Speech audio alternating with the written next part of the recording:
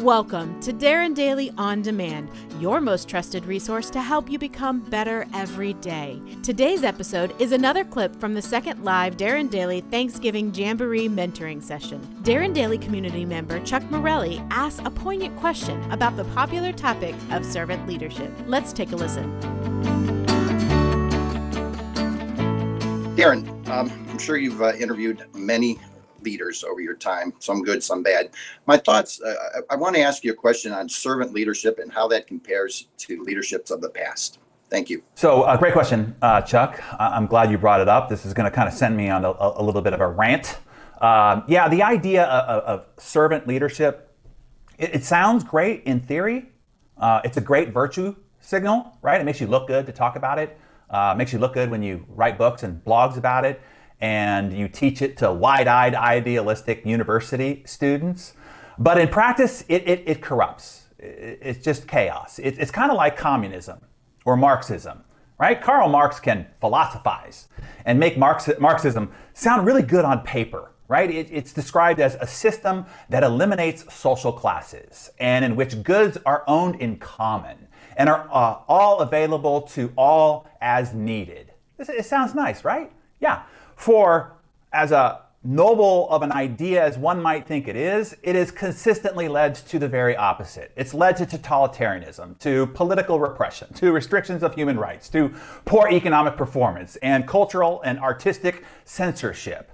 The idea of servant leadership is kind of a reaction. I would call it the inevitable pendulum swing of life to the PTSD that we suffered in the 20th century of all the top-down, hierarchical, patriarchal, autocratic, command and control, dictatorial type of leadership. And now you have this idea that managers and leaders should literally serve or be a servant to their subordinates.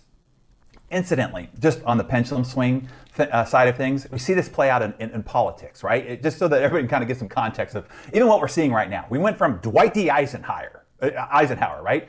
The military-industrial complex guy, to John F. Kennedy on one side, the other side of the aisle. And we went from JFK to Richard Nixon. And we went from Richard Nixon to Jimmy Carter.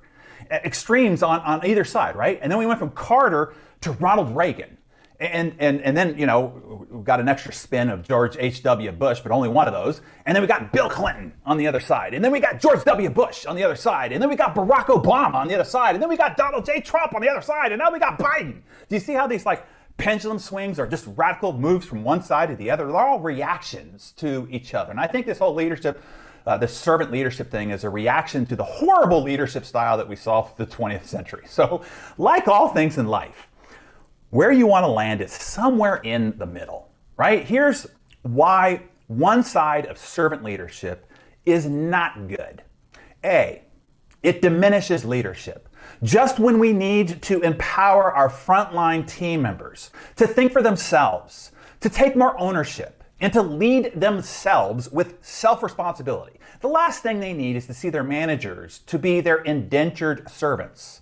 I think John F. Kennedy got the direction of service correct when he said, ask not what your country can do for you, but what you can do for your country.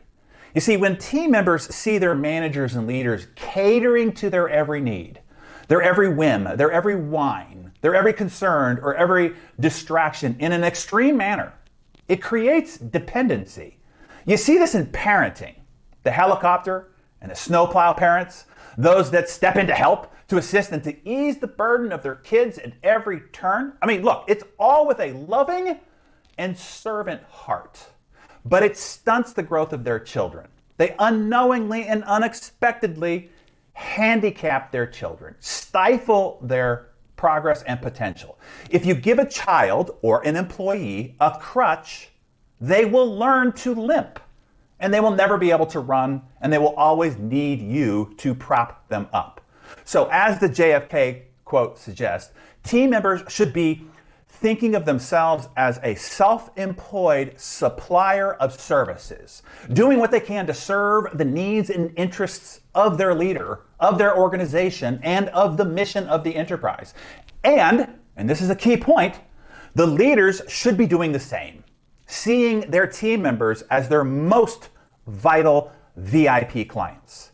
If they take proper care of them, then they will take care of the clients, of the business, and of the mission. As the winningest coach in college football, John Wooden, said, "I remain convinced that compassion, sincerely caring for your players, and maintaining an active interest in their lives, concerns, and motivations is one of the most important qualities a coach or leader can have.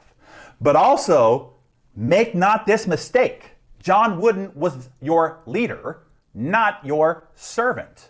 And he was going to push you. And he was going to push you hard.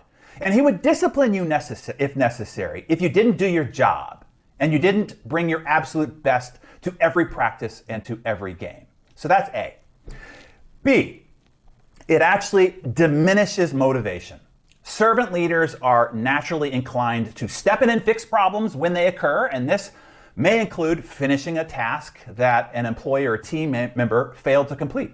But the more times a servant leader comes to the rescue, the less motivation this gives employees to work hard.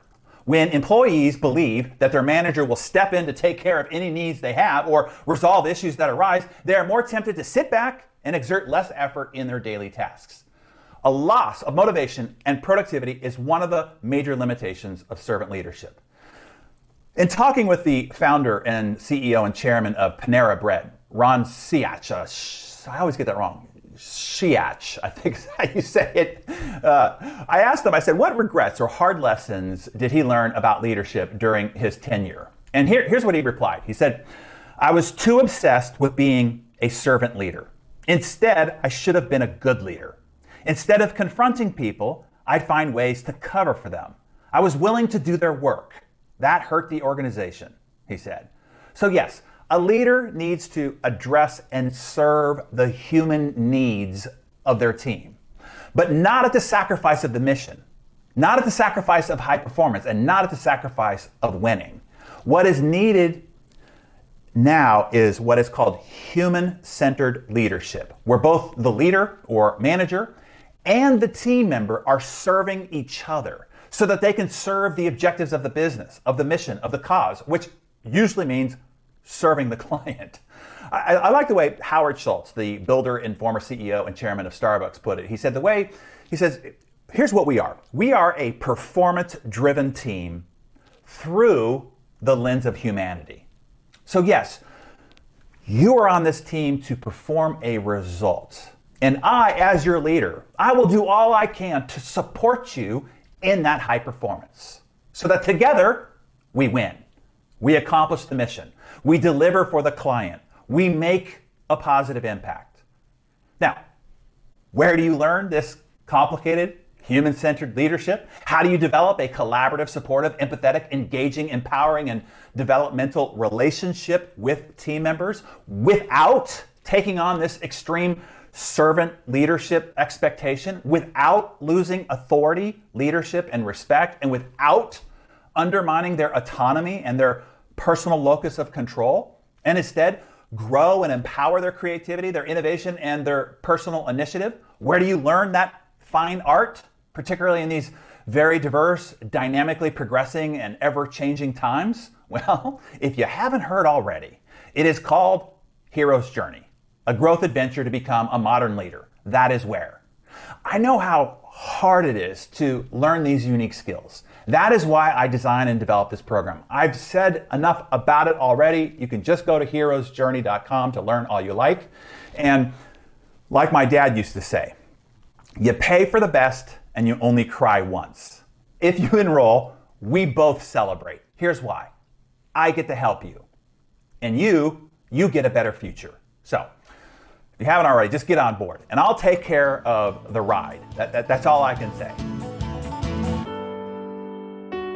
Okay, Darren Daily On Demand listeners, are you ready to answer your call to adventure right now? Drop what you're doing and go to heroesjourney.com to join the league of extraordinary leaders we're building in 2021. One more time, that's heroesjourney.com. This is going to be fun. I can't wait to see you on the journey.